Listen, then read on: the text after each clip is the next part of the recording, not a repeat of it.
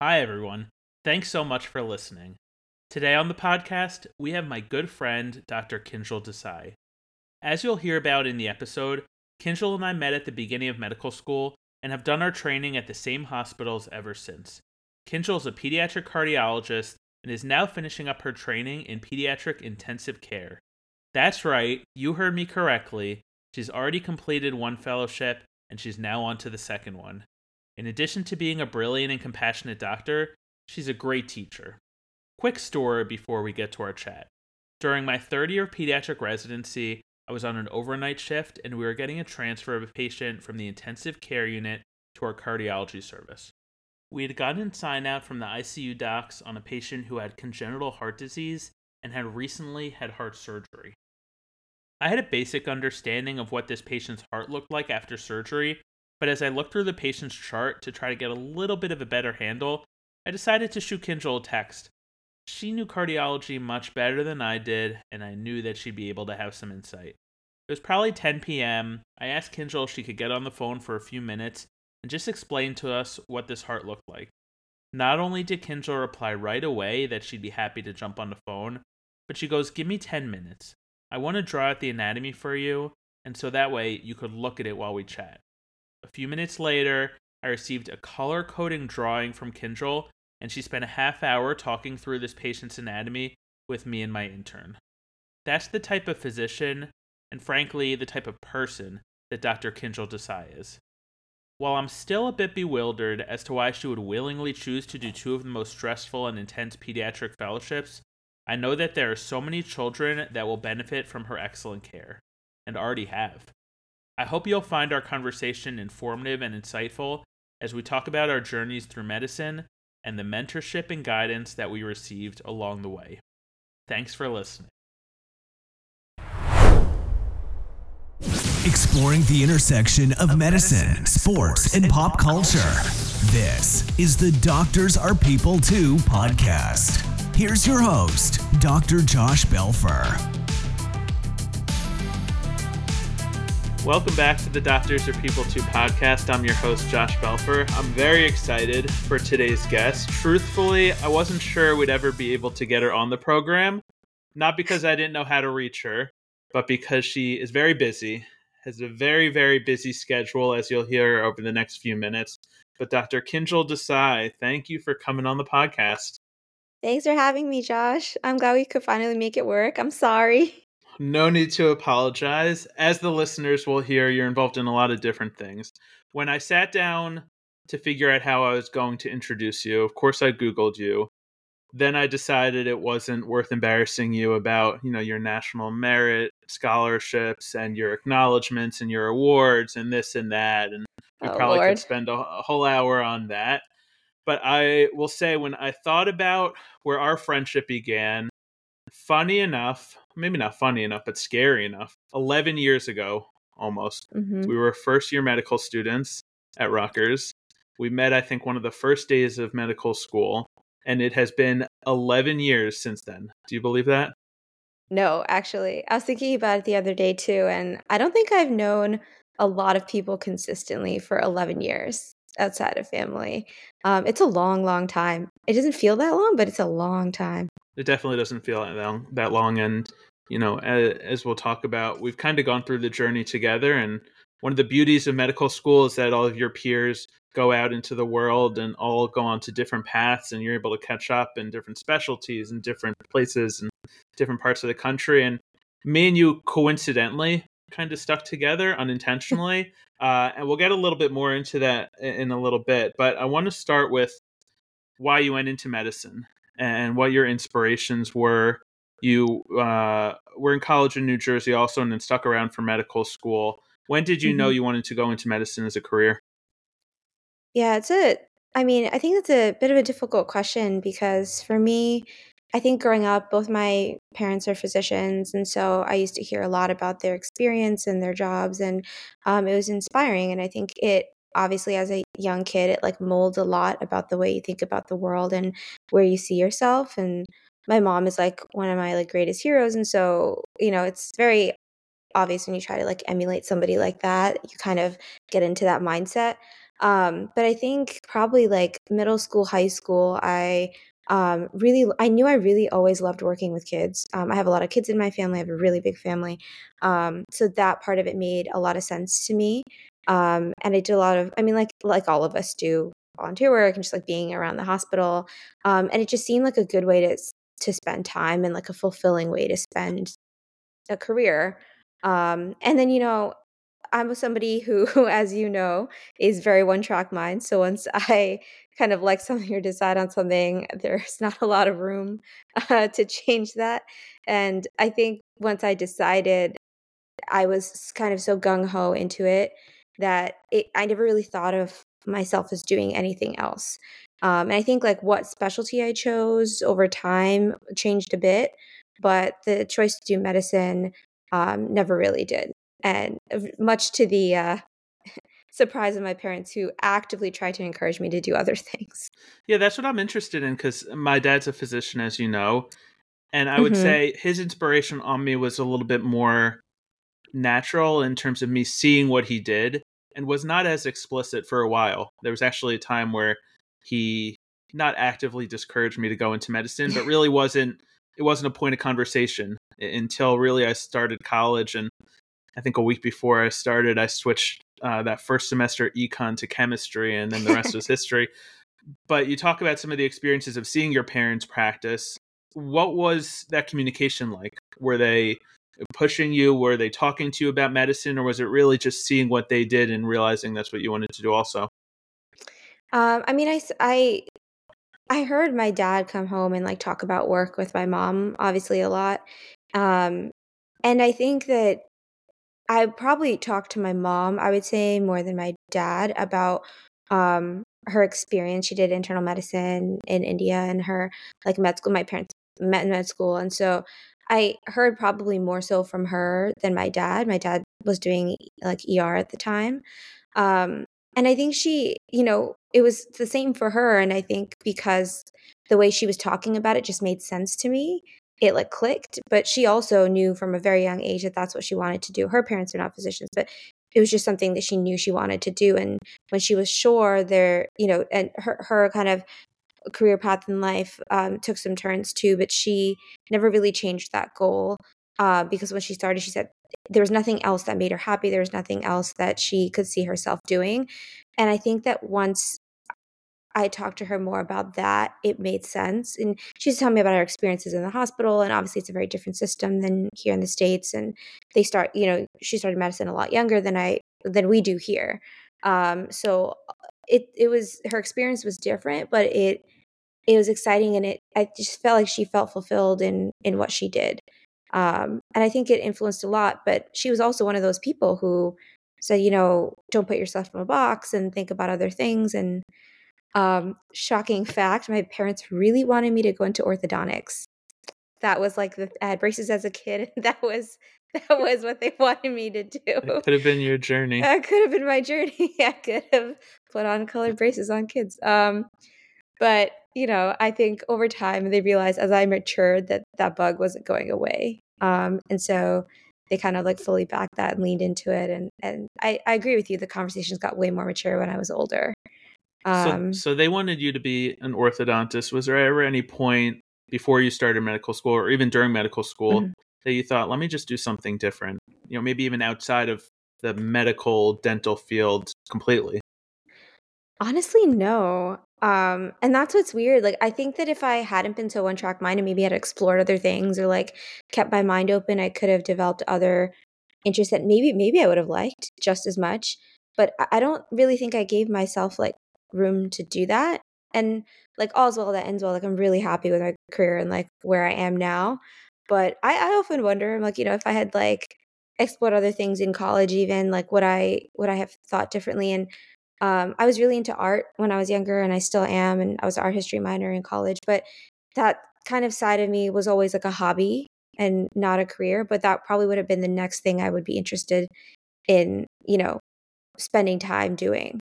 But it just never struck me as something I'd wanna do like, for my whole life.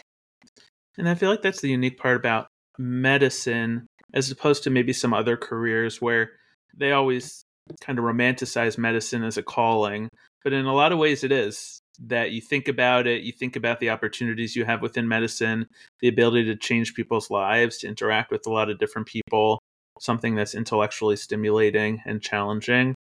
And I feel like I was on this in the same boat that Mhm. before really college, I had never really thought much about what I wanted to do.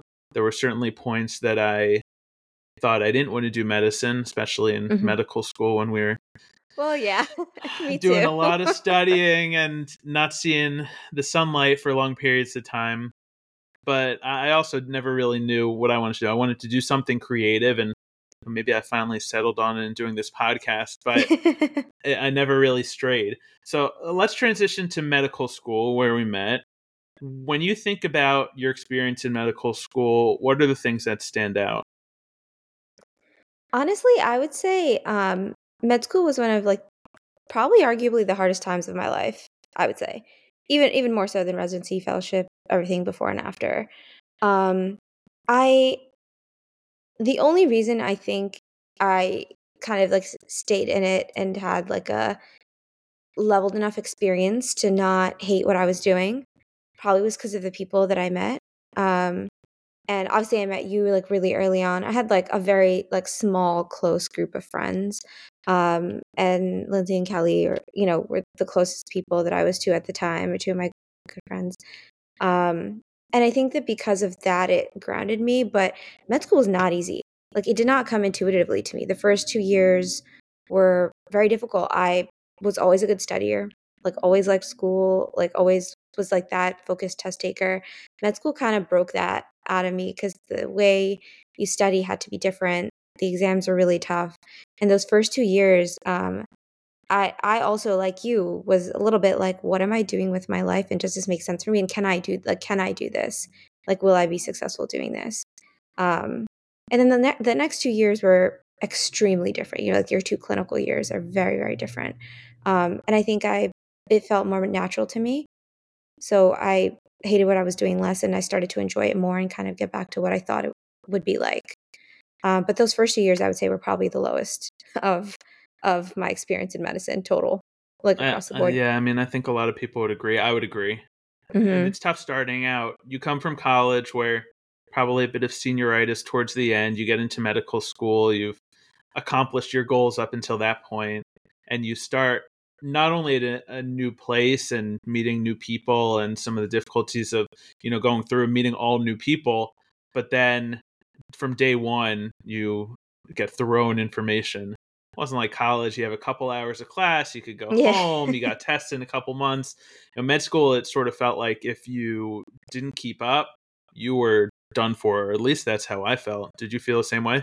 Absolutely, and I think it was also hard because you're taking, like, all people that want the same thing and work the same and are a little bit type A for the most part, and putting them in, like, a and our med school wasn't massive, right? We were, like, what, like, 120, 130, something like that? Yeah, something Like, around there. not insane, like, it didn't feel huge. Um But I think putting me in a high stress environment, or you, and then having also, like, 100 other people who are doing the same thing also put a lot of pressure, because you look around you and you see other people who might be doing better than you and are studying harder, or studying less and doing better, and it's hard to see that.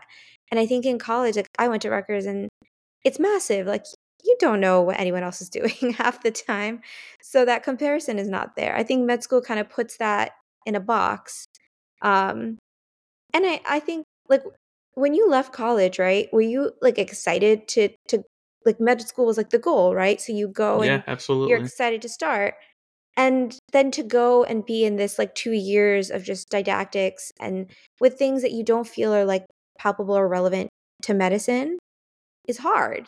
It's very disillusioning. Well, it felt disillusioning to me. No, I'm with you. I felt the same way. I think interesting looking back on it, I felt the same way that you have all of these people who also had this goal of making it into medical school. Now they also have a similar goal of doing the best they can so they could get to a great residency. At the same time, though, when I think back to the friendships I had in medical school, it was similar to what you described. People kind of broke up a little bit into pods. Not Mhm. that people didn't interact with everyone. I think our class was small enough that people really knew most of the class. But to a sense, I think in order to, survive medical school, then you needed to go along the ride with other people, which Yeah. you needed to find those people that were going to be in the same boat as you, help you study, you're going to help them study, and kind of carve out your niche in terms of your friends group. And also just talk about I didn't always do all my first 2 years, right? So like just having like my 2 girls to, like, talk to about how I was struggling or, like, not doing well, and if they were also struggling, it gives you, like, camaraderie. It gives you, like, some type of peace to know you're not the only one who's, like, having such a hard time and that maybe it's just hard because it's meant to be hard, you know? And I think, like, there are very few people that I've really kept in touch with over the years since med school. My group was small. I think you had, like you knew a lot more people than I did in med That's school, I but I lived for 4 years with our class president, so oh, yeah, that's therefore so I true. knew everyone else through him. But it's I think my group was always smaller, and I think over time, we grow and we change and we gain and we lose, and, um, I think I think one of my, like, you're my probably the oldest med school friend that I still, like, keep very much in touch with. Um, and it's such a experience in isolation, you know? And that's not an experience I'll ever go through with other people, and so those people in my mind are so unique in that way because it was such a difficult time in life, and to have those people, like, nobody else is ever gonna experience that with me. No one else is gonna understand that with me. Yeah, and you're so siloed off as you go through it. And when I think back, I could still place, this group of people used to study in this room of the medical school. You could always Yes. find them in the second floor study hall. These people were going to Yes. take up the lecture hall once lectures are over. It is funny how that happens, where although you're kind of going at it a little bit siloed off from everyone, when you want to get that sort of input from other people, you want to run something by, I would run stuff by you, and when it came Mhm. to cardiology, because I knew that you were probably going to understand it much better than me, and you knew where to find everyone. But those third and fourth years, once we took step one, once we got into the hospital during our clinical rotations, it was truly like a breath of fresh air going Oh, into the yeah. hospital. Me and you, along with a bunch of other people, were kind of on the same schedule in terms Yep. of our rotations, which usually were bunched together in, a couple months at a time. What are some of the memories you have of getting into the hospital and maybe having a little bit more of a sense of this is what I'm actually going to be doing as a doctor? So I remember, I think mine and your first rotation was OB. Hmm. And, like, the furthest thing from what I wanted to do in life, and I remember getting that, like, orientation lecture we get to, like, practice. I remember you were, like, in my group. I think you were, like, 2 people away from me to, like, practice, um, like, how to give news to, like, an expectant mom, or it was, like, some, like, scenario, and then I walked into the rotation. It was, like, so not anywhere near what anybody told me. It was I mean, I think it was really shocking, um, to find our place in, like, that first couple of months of, like, how we fit into the medical system, because it's such a weird right? Being a med student is so weird. You're still in school and you're still learning, but you're expected to kind of be in a clinical role that you've never done before and you probably know very little about, and not get in people's way, but also be really proactive. And it's a very weird social balance, I think, to strike as a med student, aside from just plain learning, which obviously everybody has to do. And I remember my first rotation was at Jersey Shore for OB, and walking in with with some of our classmates, and I sitting in, like, a sea full of OB/GYN residents and just, like, huddled in the corner, like, waiting to be told what to do, which was, like, a lot of that rotation. One of our good friends, Jacobo, was with us and that during that rotation, and it was nice to have the same 4 people with me 24/7 for those couple of months, right? Because you see them every day at work, but it felt real. I feel like being in the hospital felt real, but our role within the hospital was very, very question mark. Yeah, it was a strange experience that certainly you're going through it and getting to see what the quote unquote real doctors do. You're not in Right. a classroom, you're not learning anatomy in a cadaver lab, you're really interacting with patients, you're going through presentations, you're hearing how the residents and the attendings interact with the patients. But that fine line between I want to be a go-getter, I want to show that I'm interested in this, I Yep. want to get good feedback and good reports that can maybe help me get into residency, but then I don't want to be too over eager. And a lot of the times I think it fell to the individual's personality that you Yep. could pick out, and we probably could have picked out, first week of medical school. These are the probably the people that were, raising their hands a lot, asking a lot of questions and, Yep. trying to learn everything that first week. That those people, they get into the hospital and they're a little bit too over eager to, find favor for the residents and the attendings. Yeah, and I think and it's so interesting because you're absolutely right, and I think also, like, the people like, if you I think your experience is also very much clouded by the people that you're with, right? For good or for worse. Like, I'm talking about Hmm. the good. Like, I had great people on my OBGYN rotation. Like, it was a total of 4 of us, I wanna say. And the other 3 were, like, really chill, guys who weren't really thinking about going into OB, and I wasn't thinking about going into OB, so we were all kind of going through the motions together, about kind of just, like, learning, and nobody was, like, jumping the gun, and everyone was very supportive. But for the worse, you can have some people like that who are very, like, gung ho and, like, very trying to, like, kind of jump in first, and it shades your experience a bit, you know? And so I think a lot of med school is also, like, how your experience is clouded by the people that you're with, 'cause it is a one-to-one comparison when you're there, and it's hard if you have, like, some interest and you're not that most vocal person, or you're not that person who's gonna jump out of your seat, and do you look a certain way to the residents, and are you too quiet, are you too loud? It's a weird balance to strike.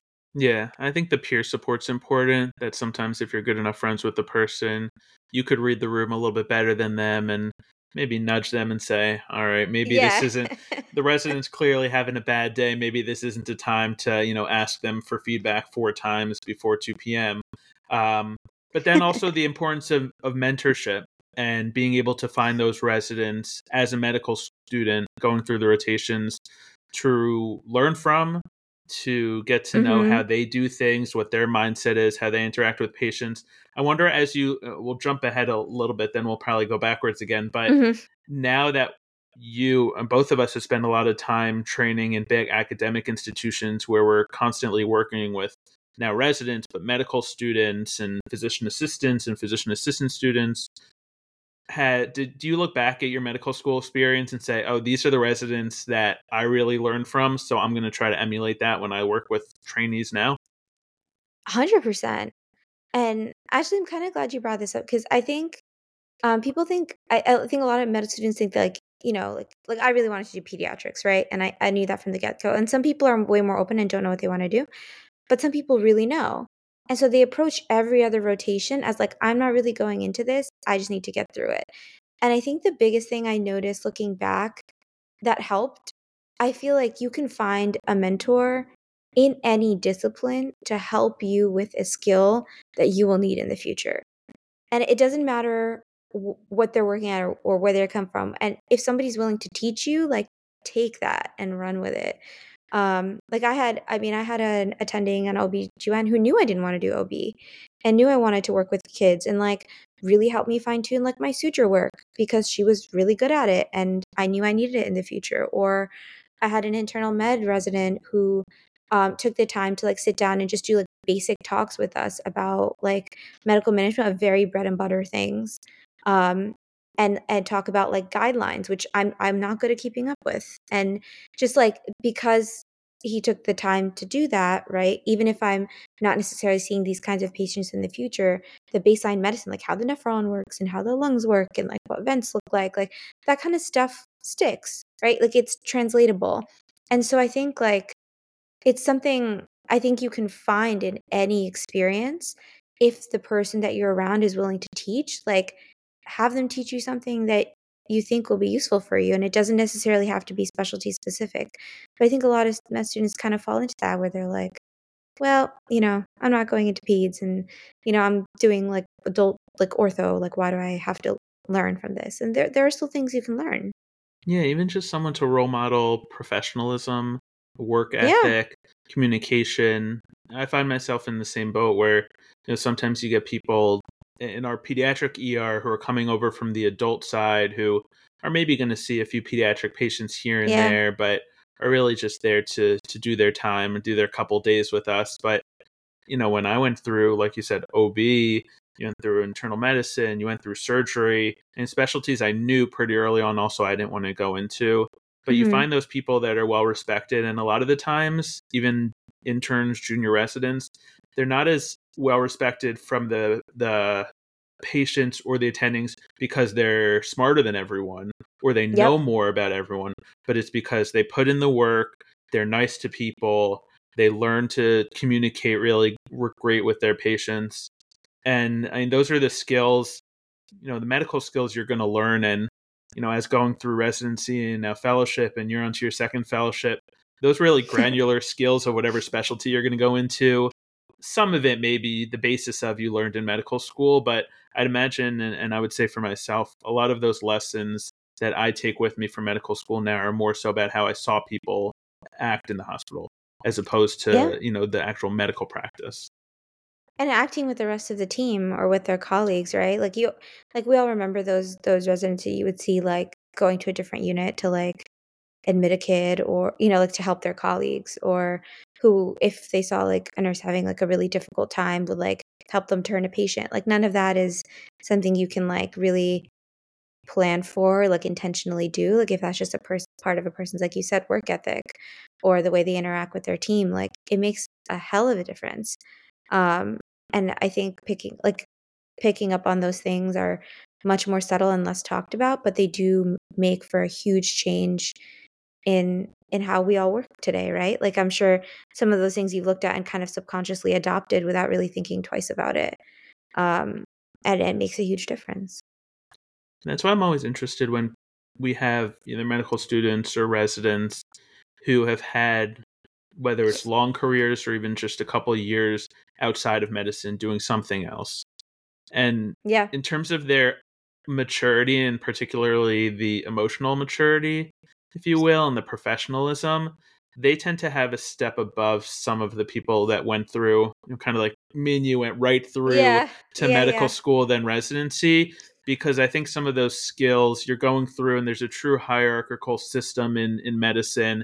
And sometimes I think we get lost in that, okay, I'm an intern, I'm not expected to know much, I'm the little baby duckling finding my way around the hospital. Whereas people, I look at my younger brother who's in finance, and right out of college he was at a company that he needed to really hold his own in terms of his professionalism and Yeah. interact with people a lot more senior than him. And so it's always interesting to see that people, who spent some time outside of medicine seem to, kind of have a little bit of a better sense of how to go about their day and interact with people. Yeah. I think it I think the maturity level is higher and the leadership skills are different, and I think you're right, like, I still felt like a child going through med school, like, you're kind of at that age where all of your friends are getting real jobs and are out in the real world doing real things, and you're kind of just, like, never left school, and I still feel like I never left school, and so, it's a different feeling about your space in the world, and I think some of the people who spend time outside of medicine come back with, like, a little bit more, like, not, like, confidence, but, like, a little more understanding of their place in the world, and they don't think in a box the way I know I did and probably still do because we just never left medicine. It's interesting though. I feel I had a co-fellow in cardiology who had a whole other career before this, before medicine, um, and he's fantastic. Like, he just had a way with people, and I learned a lot from him, and definitely had, like, twice the amount of maturity I have, just in how he kind of carried himself, and the way he looked at different situations and how he handled difficult interactions, and it makes a difference for sure. So let's switch gears a little bit. Let's fast forward. We go through medical school. We made it. We had, I think, 20 other people in our medical school class who decided to go into pediatrics. We opened those Yep. envelopes on match day, and 6 of us, I think, ended up at the same Yes. place for a pediatric residency, which was a shocker. But what are those memories that you look back on as you think about your pediatric residency experience? I mean, you and I have talked about this a lot. Um, but I cannot stress how much I feel that our residency not just had a hand, but, like, really, like, shaped my career. Like, when I look back at, like, my mentors and how I got here, aside from, like, my family and my friends and, like, those people that are, like, personally close to me, like, professionally, our residency did something for me I never thought was possible. Um, and they have a very, very large predominant hand in getting me where I am today. So I have nothing but, like, I would say, like, gratefulness for our residency experience. And I don't know that I was expecting all of that going in. Um, I viewed it as like a job and like a stepping stone to, like, the next thing. And um, what we got out of LIJ and our experience at Cohen Children's was insane. Like, I think it was life-changing, a lot of it. Yeah, I definitely did not think I was going to have that experience when I started. I knew it was a good program. I was excited to go with a bunch of people I became close with during medical school. But one of the things I still think back on that is crucial in terms of helping me with my, maturity, helping me become the physician I am today, is the senior residents that were there and helped mentored us right Mhm. when we started. And looking back on it, I think that the senior residents I think both of us started pretty early on the inpatient units, which is, as a first year, some of the harder months. Yeah. And we had seniors who expected a lot, but also rewarded us when we put in the work in terms of, you know, sharing their knowledge and in terms of giving us positive feedback, giving us constructive feedback. And I still look at those first probably 6 months of residency, that among those 3 years, plus that I spent there, that really those first 6 months probably shaped me more than the rest of the 2.5 years I spent there. That's interesting to me because I felt like my first 6 months were like a blur. I think I was No, I mean, I totally agree with you with the senior residents, and I actually think even as a second year, we had a lot of senior residents and also, like, fellows who really, really invested themselves in, like, bettering us. And, like, if you showed a modicum of interest in something they were talking about, they would, like, sit you down and encourage that, and never, like, it was never, hierarchical, like you mentioned before. Like, it never felt that way. It always felt like everything was, like, blasted wide open. Like, you could talk with a co-intern just as, comfortably as you could talk to a senior resident or a fellow or even attendings. And I think it shaped the experience as being, like, such a great learning environment.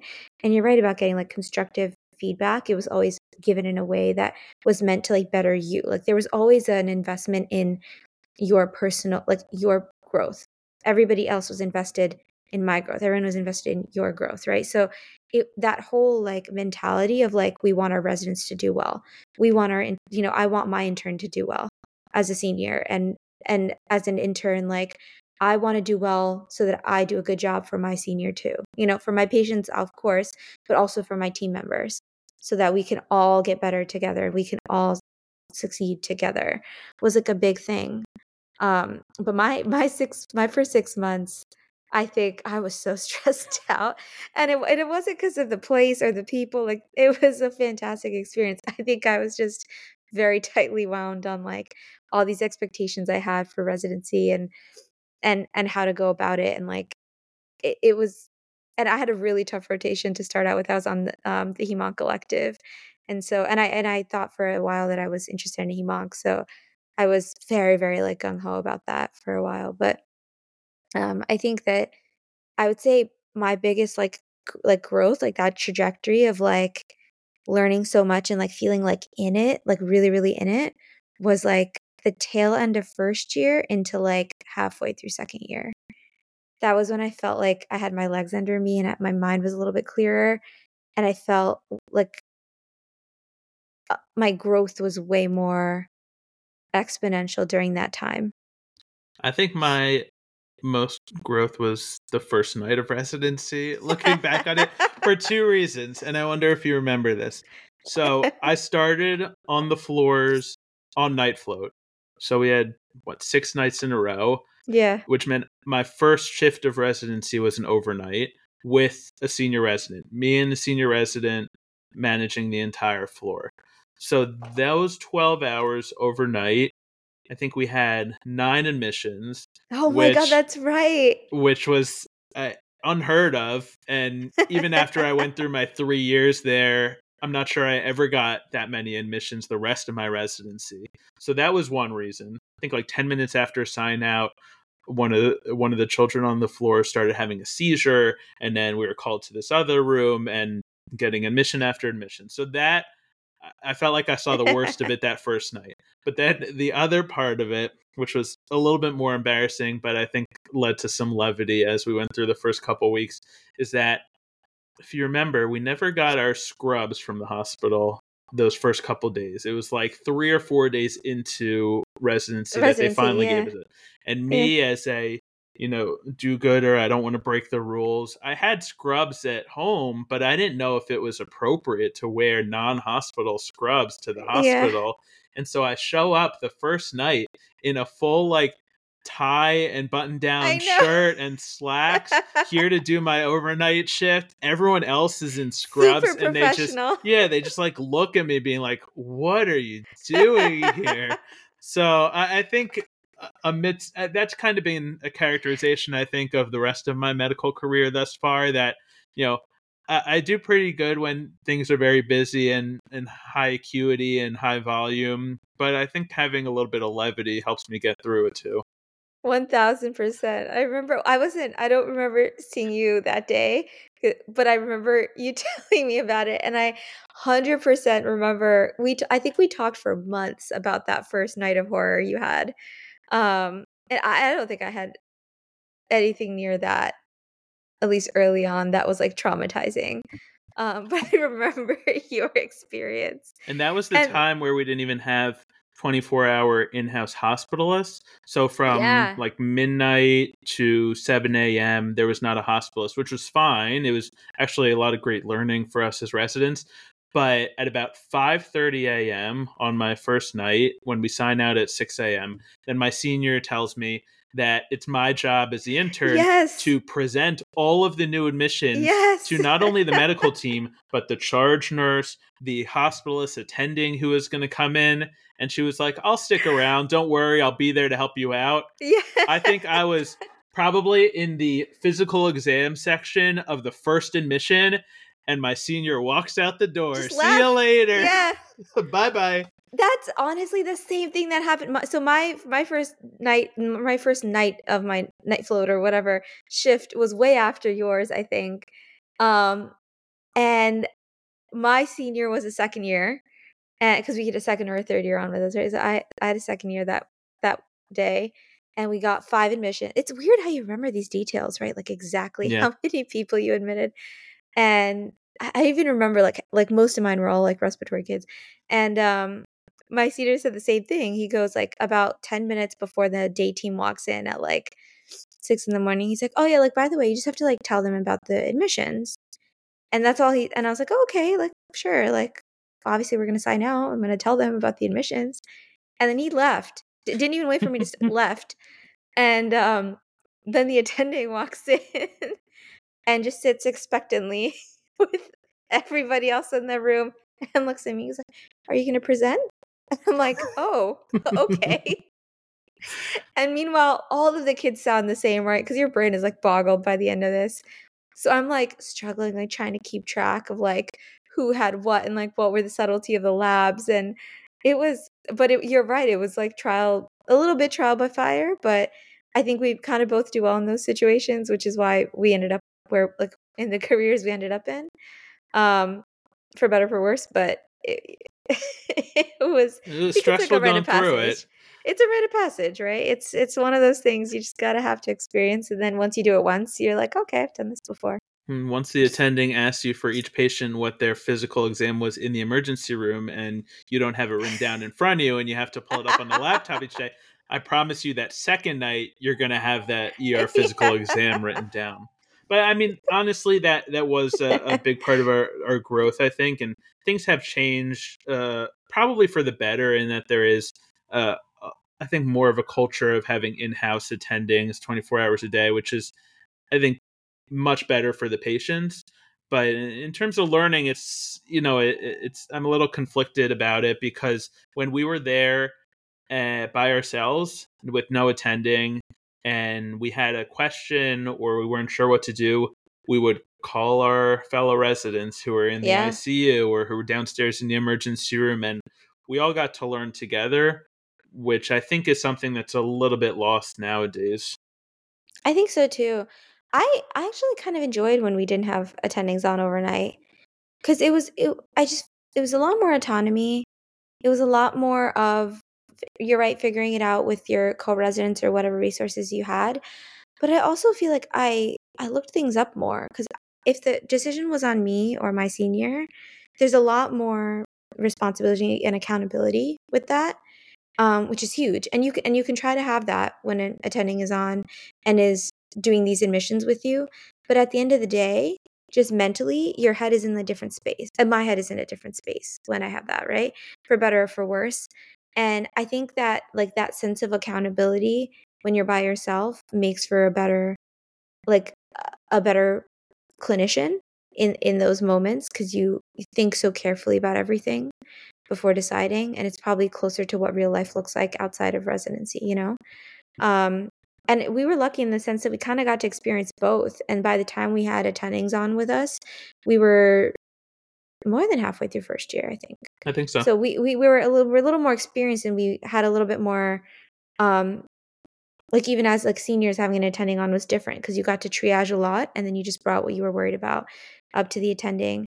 I don't know if I had that as a first year, that, for example, like you said, that first night, would things have looked a little different, or like would your experience have been a little different? Probably, right? Probably. Yeah, I think there's a natural inclination sometimes when you know someone is going to be there and, be able to talk about your management. There's a natural inclination that you want to do the thing that you think they want to be done. Yes. And especially as you get to know the different attendings and the different personalities, obviously everyone's number one focus is the patient and doing good by the patient.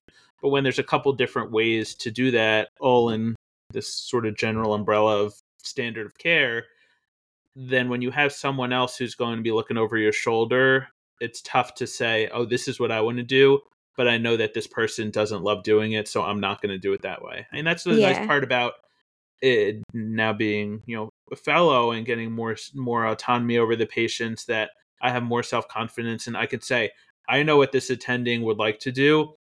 My way of practicing is a little bit different, and so I'm going to do that, and I'm empowered to do that, Hmm. of course, as long as it's safe and, beneficial for the patient. And that comes with time too, right? Because to have a way of doing things now, the way you or I do, like you have to be doing it for a couple years to have a way of doing things, right? And I think that that's really hard to do in residency, because you just don't have enough experience, even like in a very busy like ours was a very inpatient, busy residency, I would say. And so we got a ton of experience, but even so, like it's a different place than even I was as a first year fellow, where I felt a little bit more confident in suggesting something or wanting to do something because I thought it was the right way to do it, even if it wasn't exactly what I thought the attending wanted, or it was a style thing, you know? Yeah, exactly. And let's do this. Let's pause the conversation here. There's a lot more to talk about. We haven't gotten into your first fellowship. We haven't gotten into your second fellowship that you're doing now. I have a lot of questions about why you decided to do more training. But So do I. but let's pause it. Let's have you back in a future episode. But Dr. Kinjal Desai, thank you for coming on the podcast. We will certainly have you back soon. Thank you, Josh. It was great talking to you. Thank you for listening to this episode of the Doctors Are People Too podcast. Be sure to subscribe, rate, and review wherever you get your podcasts, and make sure to share it with your friends and family. Follow us on our Instagram page at Doctors Are People Too podcast. Do you have a question or a comment on the show? Maybe a guest recommendation? Direct message us on our Instagram page. Until next time, this has been the Doctors Are People Too podcast. Take care.